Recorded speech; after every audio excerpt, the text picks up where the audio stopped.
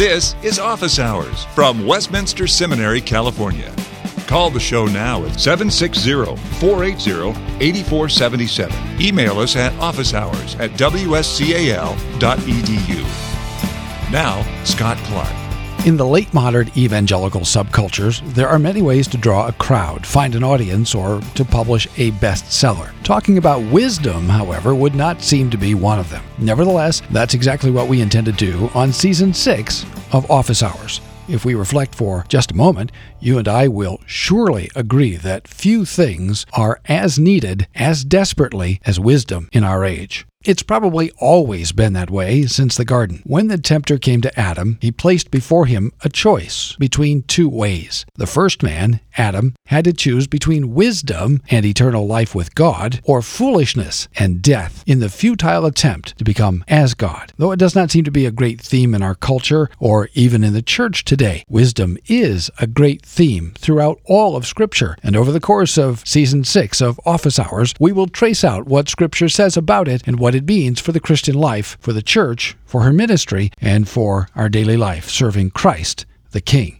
Joining us to kick off Season 6 and to help us get started thinking about wisdom is W. Robert Godfrey. Bob is president of Westminster Seminary, California, and author of An Unexpected Journey, God's Pattern for Creation, and John Calvin, Pilgrim and Pastor. These and other faculty titles are available through the bookstore at wscal.edu/bookstore. Hi, Bob, and welcome back to Office Hours. Thanks, Scott. Great to be here with you again. Well, this is Season 6, and we're talking about wisdom. And as I said in the introduction, there's certainly no greater need, either in the culture or in the church, than wisdom. Why is there such a great need for wisdom? What creates that need? Well, I think as we look at the Scriptures, we find, at least in 1 Corinthians, wisdom being contrasted with foolishness. And when you think of it in those terms, we, at least those of us who are Christians, tend to look around and feel increasingly we're surrounded by people making really foolish choices. And as the foolishness, the general foolishness of our culture seems to be increasing, we do feel that increasing need for wisdom and discover it's rather challenging to try to figure out exactly what wisdom is. As I've thought about this conversation with you, I realized wisdom is a bit of a tricky subject. And while it is easy to contrast it with foolishness, to try to define it in itself is a little more complicated, I think.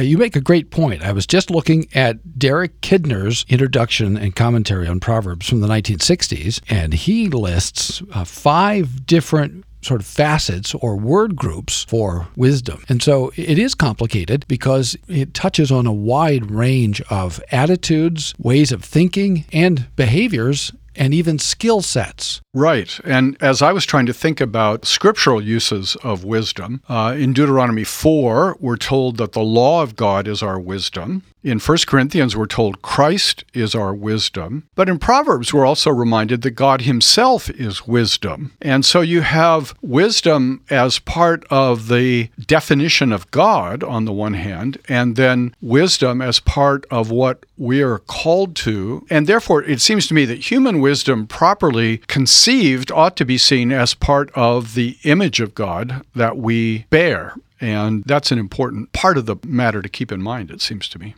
Well, let's talk about the need for wisdom. For some reason or other, I'm not sure why, I got to thinking about Forrest Gump. And the reason I like that film is because it seems to me to, in important ways, to have captured an entire generation in a way that few films have done. And then that led me to think about 1967 and the Summer of Love and Haight-Ashbury. And that time in American history is often portrayed as a sort of a golden age. But it's a time when you can see an observable shift in the culture. If you see people in films from the period, you're quite likely to see men wearing hats and ties and coats and so forth when they're out of doors. But by 1967, there's a real shift, and there's an outbreak of what older Christian writers would have called libertinism, which is really what the Summer of Love meant. It meant free sex. And today, medical experts are writing articles about the summer of sexually transmitted diseases. You were not far from all of that growing up. And now here we are on the sort of outcome end of all of that, all of the consequences. Is the world getting worse, or do we just know more about what's taking place? Well, I think when you look back, say, at the 60s and what was going on then, it was a reaction in part of American society, probably a relatively small part of American society. I think that's often forgotten, but a reaction against tradition that didn't seem to have any clear foundation, against what was seen as hypocrisy, as a lack of authenticity in living, and a demand for freedom to be who we wanted to be, and not to be constrained by limits that seemed not to be sensible or grounded in any real value. And in that sense, it's somewhat understandable, because up until the 1960s, there were still a lot of Christian values proclaimed in the society on a surface level, but without a clear connection to Christ, no longer really rooted in a genuine Christian faith. And you can see that certainly in sexual morality, where there was a great commitment in the 1950s to the traditional marriage, to virginity before marriage, to faithfulness in marriage, to opposition to homosexuality. These were all traditional, you might say Christian values, we would say Christian values, but no longer firmly rooted in Christ our wisdom. And therefore, when people began to challenge them, an awful lot of defenders of those traditional values didn't really have a very adequate defense. And people said, we're just being oppressed by these values. They seemed arbitrary. They seemed arbitrary. And in some ways driven, for example, by a fear of communism, right? So people who were growing up in the 1950s were exposed to a lot of rhetoric and a genuine concern about the Cold War, a possibility of a nuclear war, subversion of American culture from the outside by the communists, all of those things. So when you were 22 or 21, 20, and watching all of these things going on, did what we would think of as wisdom, rules about sexual chastity and the like, did it seem arbitrary to you and to your friends, or how did it appear? Well, I had been converted in high school, so I was no longer rootless the way a lot of my friends were who had been in college. And so it really seemed a lot of what was going on in the 60s that was more on the revolutionary side of things seemed foolishness to me at the time. And did you see your friends being persuaded by that? Oh, yeah. In college, yeah, quite a number were. When I was in college at Stanford, we were a little slower with the drug business. So drugs came to Stanford, I think, later than they came to Berkeley. And yeah, you could see the society confused. I mean, where do we go from here? You could see people who didn't have a firm foundation in the biblical religion increasingly uncertain. What could they say? Parents were having trouble figuring out how to understand and what to say to their children as they matured about these very issues. You're listening to Office Hours from Westminster Seminary, California. How did your friends look at you since you had been converted to Christianity, and so you were opting out of the social revolution that was going on around you? It was slightly patronizing. It was nice that some people still could delude themselves that there was meaning and truth that was transcendent and find comfort and direction in that. So it wasn't antagonistic so much as slightly patronizing. So it was okay for you. It was okay for me. Yeah, absolutely. So yeah. What we think of is sort of a late modern attitude, subjectivist attitude towards truth. Well, that's true for you. It's good for you. Right. Whatever gets you through the night. Right. But it's interesting, today, Christians face more hostility, I think, than we did then, at least that I did personally, in that today, a lot of Christian attitudes, we're not even allowed to really believe those for us, much less for anybody else. So in that sense, the foolishness may well be increasing in the society as it becomes more cut off from traditional Christian values, much less from real Christianity. What about life in the church and various Christian subcultures? Are things more foolish than they were, or have things changed dramatically since, let's say, the sexual revolution of the 1960s? Well, I think myself that the church has embraced a good bit of the foolishness of the world. In what ways? Well, in the 60s, it was still true that almost every Bible-believing church had a Sunday evening service as well as a Sunday morning service on the assumption that you learned more by being in church twice on Sunday than only once on Sunday, that worshiping God was a good thing to do, and that worshiping twice on Sunday was more valuable than what you would otherwise be doing Sunday evening, that in most Bible-believing Protestant churches in America, there was a measure of Sabbatarianism still embraced, that Sunday was the Lord's day, not the Lord's hour, and that Sunday as a day was set apart for the Lord. We're not free to choose whatever day we want to worship Him. All of those were part of the wisdom of the church, and not just a narrow Reformed part of the church, but really pretty broadly. And all of that has been abandoned on the assumption, I think the fallacious, unwise, foolish assumption that evangelism will be advanced if we make Christianity easier. Now, some people have said, well, we need to make it more comprehensible. I'm all in favor of making Christianity more comprehensible. I think as we are increasingly living in what is probably appropriately called a post-Christian era, we do have to recognize that lots of people in our culture are going to find Christianity a surprise, strange. We have to work harder at figuring out how we communicate. But figuring out how to communicate is different from dumbing down and is different from making it easy.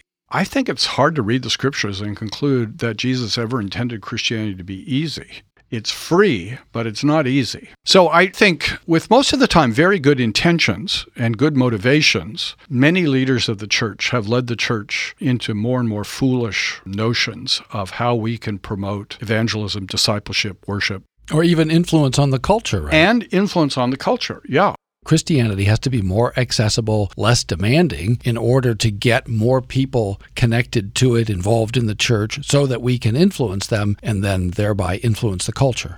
Right. And so, there are lots of Christians who think that we need to promote faith. Promoting any kind of faith is a good thing. We need to promote prayer. Any kind of prayer is a good thing. That's just patently not true. It's faith in Christ that's important. It's prayer to the true and living God that's important. And the more I study Scripture, the more impressed I am by the call of Scripture from beginning to end, that we are to be a separated people, and that God is jealous for the loyalty of His people. And that needs to be a factor that we take much more seriously than I think much of the church is today.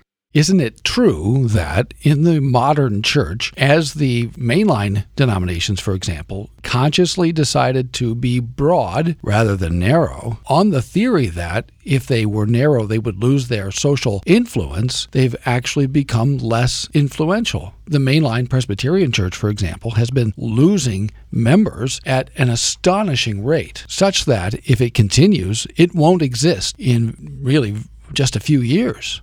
Well, absolutely. And the numbers reported by mainline churches, we always have to remember, are grossly inflated numbers. They report numbers on membership rolls rather than numbers of worshipers regularly on Sunday. And already the mainline churches, in terms of people who actually show up on Sunday, are vastly smaller than the numbers they report. But even the numbers they report are steadily declining. So isn't that a great example of foolishness? In that, to give a concrete example, we set out to be influential in the culture, and in order to achieve that goal, we lowered standards, and there is a well-known book about that process by a relatively well-known Presbyterian historian called The Broadening Church, which led to, demonstrably, statistically, the virtual destruction of the church. And yet that very pattern is not only continuing, but accelerating, such that people are not just leaving as individuals, but entire congregations are leaving for other denominations in, again, remarkable numbers and with remarkable speed now.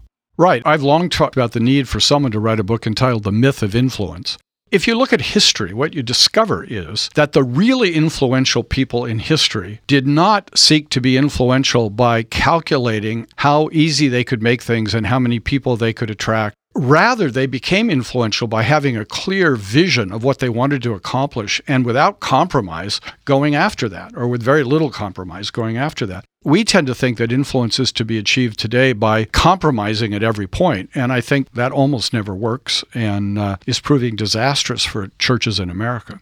If we think about the early church, they were faced with an enormous pressure in the early 2nd century to compromise, and in some ways that we might not think as being very significant. For example, authorities would arrest a Christian and require of them to say, Caesar is Lord, and to denounce Jesus. They didn't require of them to believe that Caesar was God, and they didn't require of them to believe that Jesus was not God the Son, but simply to say the words and to conform outwardly to Greco-Roman culture. And many Christians chose not to do that at the expense of their own lives. And the Christian church, which was made up of, to a large degree, people who were not socially influential, not to say there were none, but by and large, became, in the centuries leading up to Constantine, remarkably influential. That's sort of paradoxical, isn't it? Well, it is, and I think if you're trying to learn lessons from history, which in my vast experience as a historian seems almost never to happen,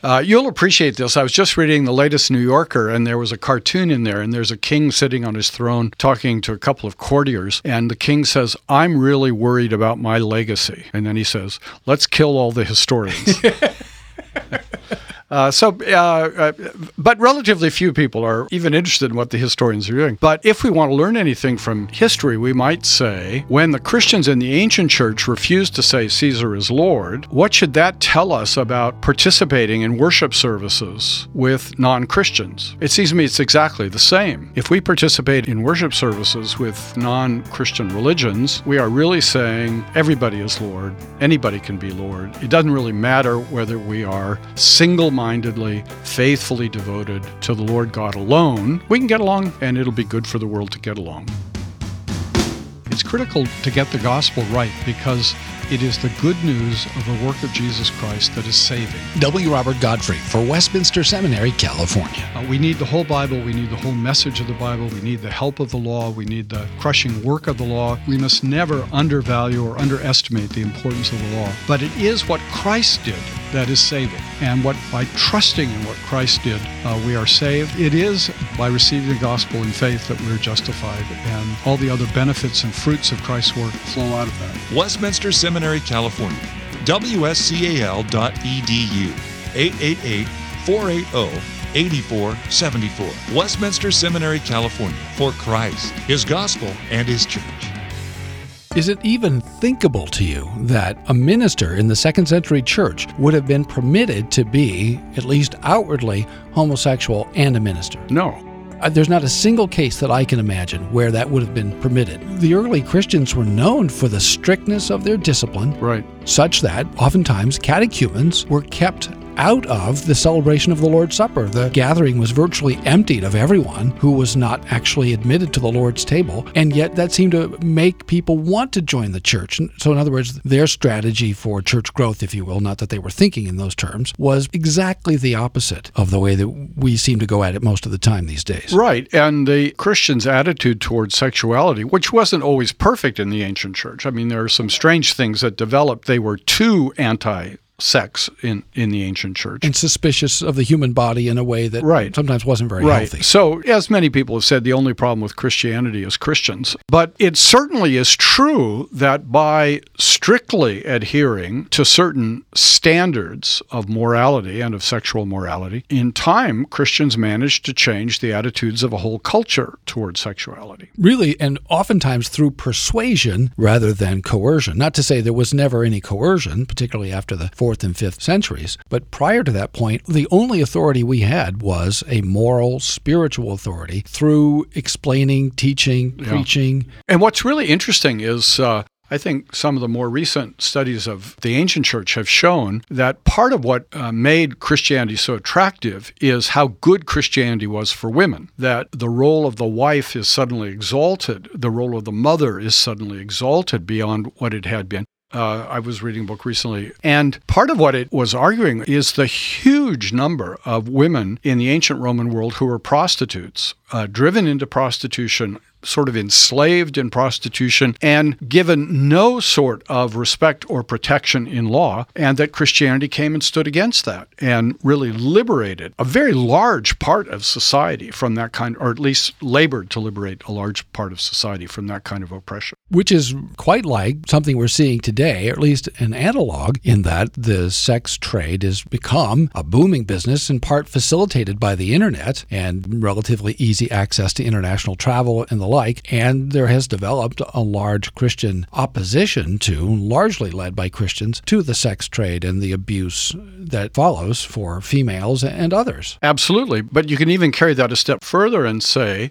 although most people don't want to really look at it in our time, is it really good for women to have all this premarital sex going on? How's it affecting the institution of marriage? How's it affecting women in terms of long-term relationships with men? Are women being, once again, simply used and then cast aside by a lot of men? I think there's a really dark side. There's a real great foolishness to the sexual mores that are now championed, certainly in television and sitcoms in our society. Film and media generally. I mean, pornography is probably the single biggest enterprise on the internet, and women are certainly not benefiting from that and oftentimes being exploited by that. Well, let's try to harness some of this and focus it relative to foolishness and wisdom. And we started off by saying that it's difficult to characterize wisdom in part because there are so many facets to it. But let's see if we can give some sort of thumbnail characterizations. And let's go at it by looking at its opposite. What is foolishness? And in the introduction, just to give some context, I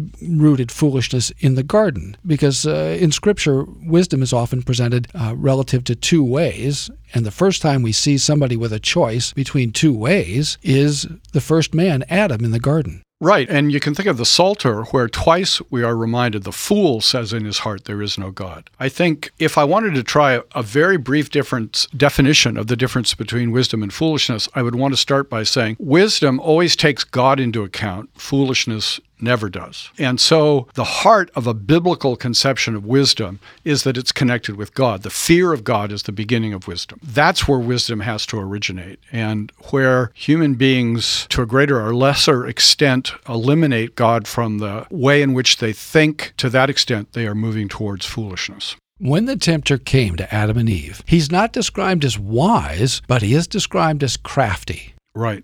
Isn't that interesting? And obviously, Adam was intentionally, we would say, placed in a probationary setting, given all that he needed in order to make the right choice. In other words, contrary to the way that the medieval church came to think and that others have thought over the history of the church, Adam wasn't broken. He wasn't defective. He was created righteous. He was good. He was holy. And he had within him the potential to make the right choice. Now, mysteriously, he didn't. But let's think about that confrontation between the tempter and the tempted. What is, if we can put ourselves in Adam's shoes, what's the nature of the choice he made? What did the tempter offer him? Well, it seems to me at the very heart of it is precisely this invitation to take God out of the equation. Did God really say? And it's subtle, right? Because it doesn't obviously exclude God, but it sort of implicitly or effectively excludes God. Is that fair? Yes, and I think it raises a great Protestant point that the devil really comes and says, the Word of God is not as perspicuous as you think it is. It's not clear. Now let's think about this. We have Christians today who are constantly failing to take into account the clear Word of God. You're listening to Office Hours from Westminster Seminary, California. Perspicuity of God's revelation is essential, and perspicuity is a big old word that we like to use to describe the clarity of Scripture. What Adam needed to know, he could have known. He did know. So obviously there's no Bible in the garden, but he did have a word from God, which said, you can eat from any tree in this garden except from this one. The day you eat from this one, the tree of the knowledge of good and evil, you shall surely die. Now, I bet even you can understand that, Scott, as a clear, understandable statement, right? Well, the Spirit helping me, exactly. And Adam didn't have the deficit of sin, which is almost impossible for us to really imagine what it's like to live in a world where your mind, your affections, your will, none of those things are bent, broken, or clouded by sin. And yet, Adam knew. Adam wasn't sitting around thinking, well, I wonder what he means by tree. That's sort of ambiguous. A tree, does he mean it literally? Does he mean metaphorically? Which is what people do, right? Right, exactly.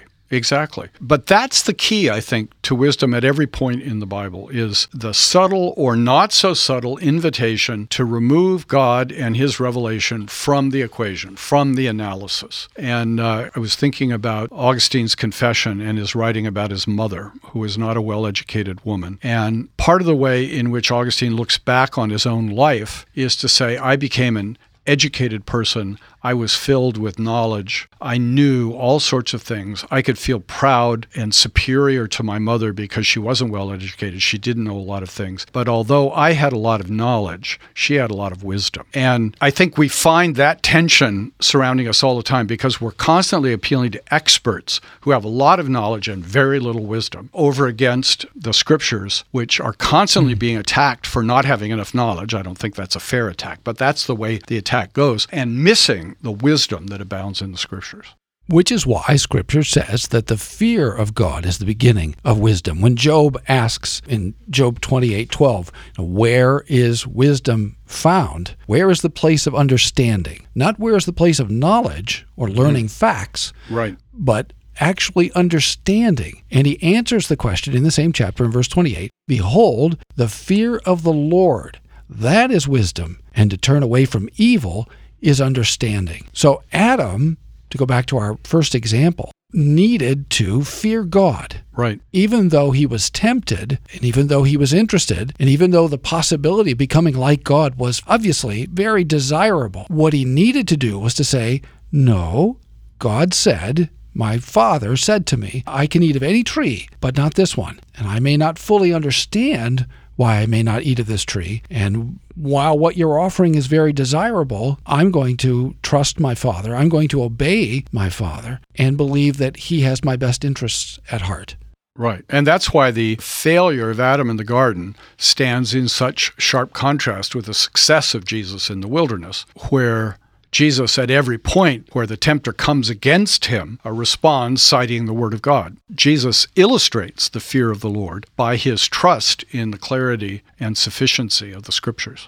Jesus doesn't say, well, who really knows what it means to say every word that proceeds? What kind of word? What do we mean by proceed? He didn't go at it that way. And once again, the tempter offered him something that was desirable, right? He took him to the high place and he showed him all the kingdoms of the world. And how often does that happen in our lives in various ways, right? And Jesus, as the last man, the second Adam, the last Adam, did what the first Adam refused to do, which was essentially what? To submit.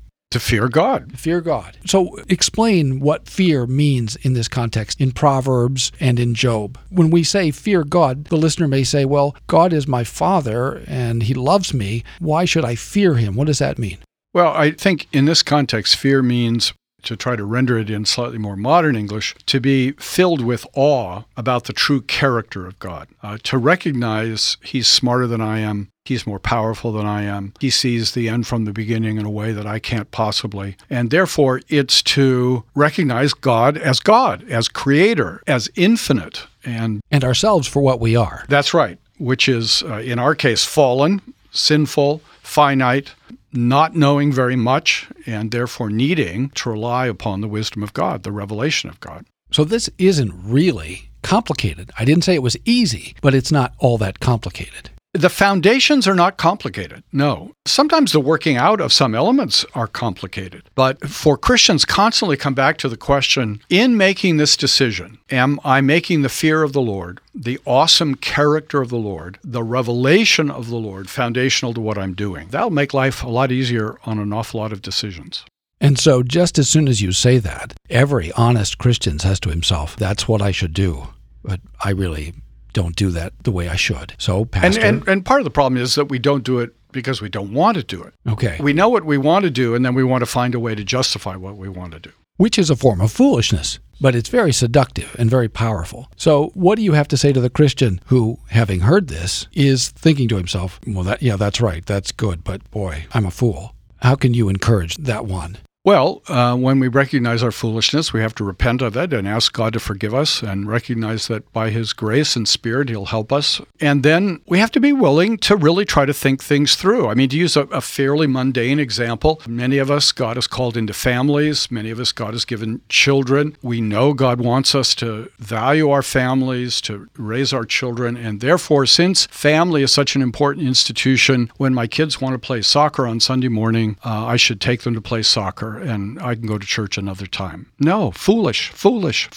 You're denying God's ordinance of the Sabbath day. You're denying God's call to worship and be under the preaching of His word. And you're teaching your children that soccer is more important than God. So wisdom means not rationalizing. It means dealing squarely with things. Right. And I think we have to recognize, especially as fallen people, we're not up to being wise all by ourselves all the time. We need the help of the Christian community in thinking through issues where we might be clever enough to deceive ourselves and rationalize things we oughtn't rationalize, and we need the community to come and help us. And that's why it's so sad when the church itself becomes foolish. Because then you've lost your primary resource. Yep, exactly. And that's why it's so crucial to be in a good church where you have a minister faithfully telling you what God really says in the Bible. There might be, because we don't know where this is going and who's going to hear this and when, and under what circumstances, there might be someone who really is a fool who says to himself, well, maybe God is, I don't know, and maybe there really is a fixed moral code and truth and salvation and all of that, but who really knows? As long as that works for you, which gets us back to 1967, then that's good, but I don't know that anybody else is really obligated to that. What do you have to say to the fool? Well, of course, you never can penetrate foolishness except where the Spirit of God is at work. You can't do it just by reason or some neutral ground on which to stand. But what you want to say to the fool is, you don't live any other part of your life so unreflectively. You plan, you think, you try to reason. And when it comes to these really foundational matters of truth, you have to apply yourself a little bit and ask, does it seem at all reasonable that we live in a universe that's orderly if there is no order giver?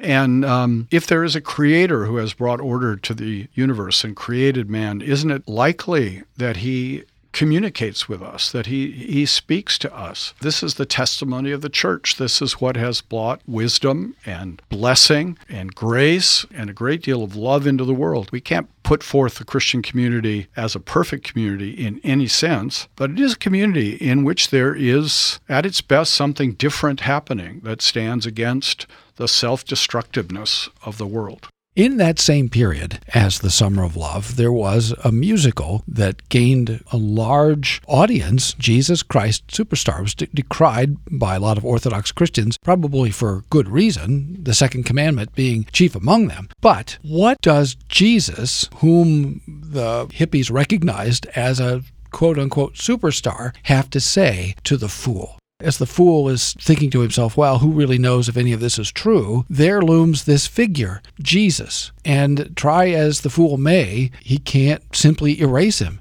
Jesus is a historical fact. He came, he lived, he taught, he died, and people saw that the tomb was empty. They saw his risen body. There were 500 witnesses. Those are historical facts. How do those facts testify to the fool? Well, they do, of course. The problem is, of course, that to say Jesus Christ is a superstar is a very foolish thing to say. Well, indeed, yes. And that the scriptures portray Jesus not as a superstar, but as a servant. The amazing thing about the first coming of our Lord is how unstar-like it was, that he had no form or comeliness that we should desire him. He took on the form of a servant. He lived his life in the form of a servant. There were testimonies borne to him of his glory, but the life itself is lived in a pretty ordinary way. Relative obscurity. Relative obscurity, and that was so that he would manifest himself as the last Adam and as the true man.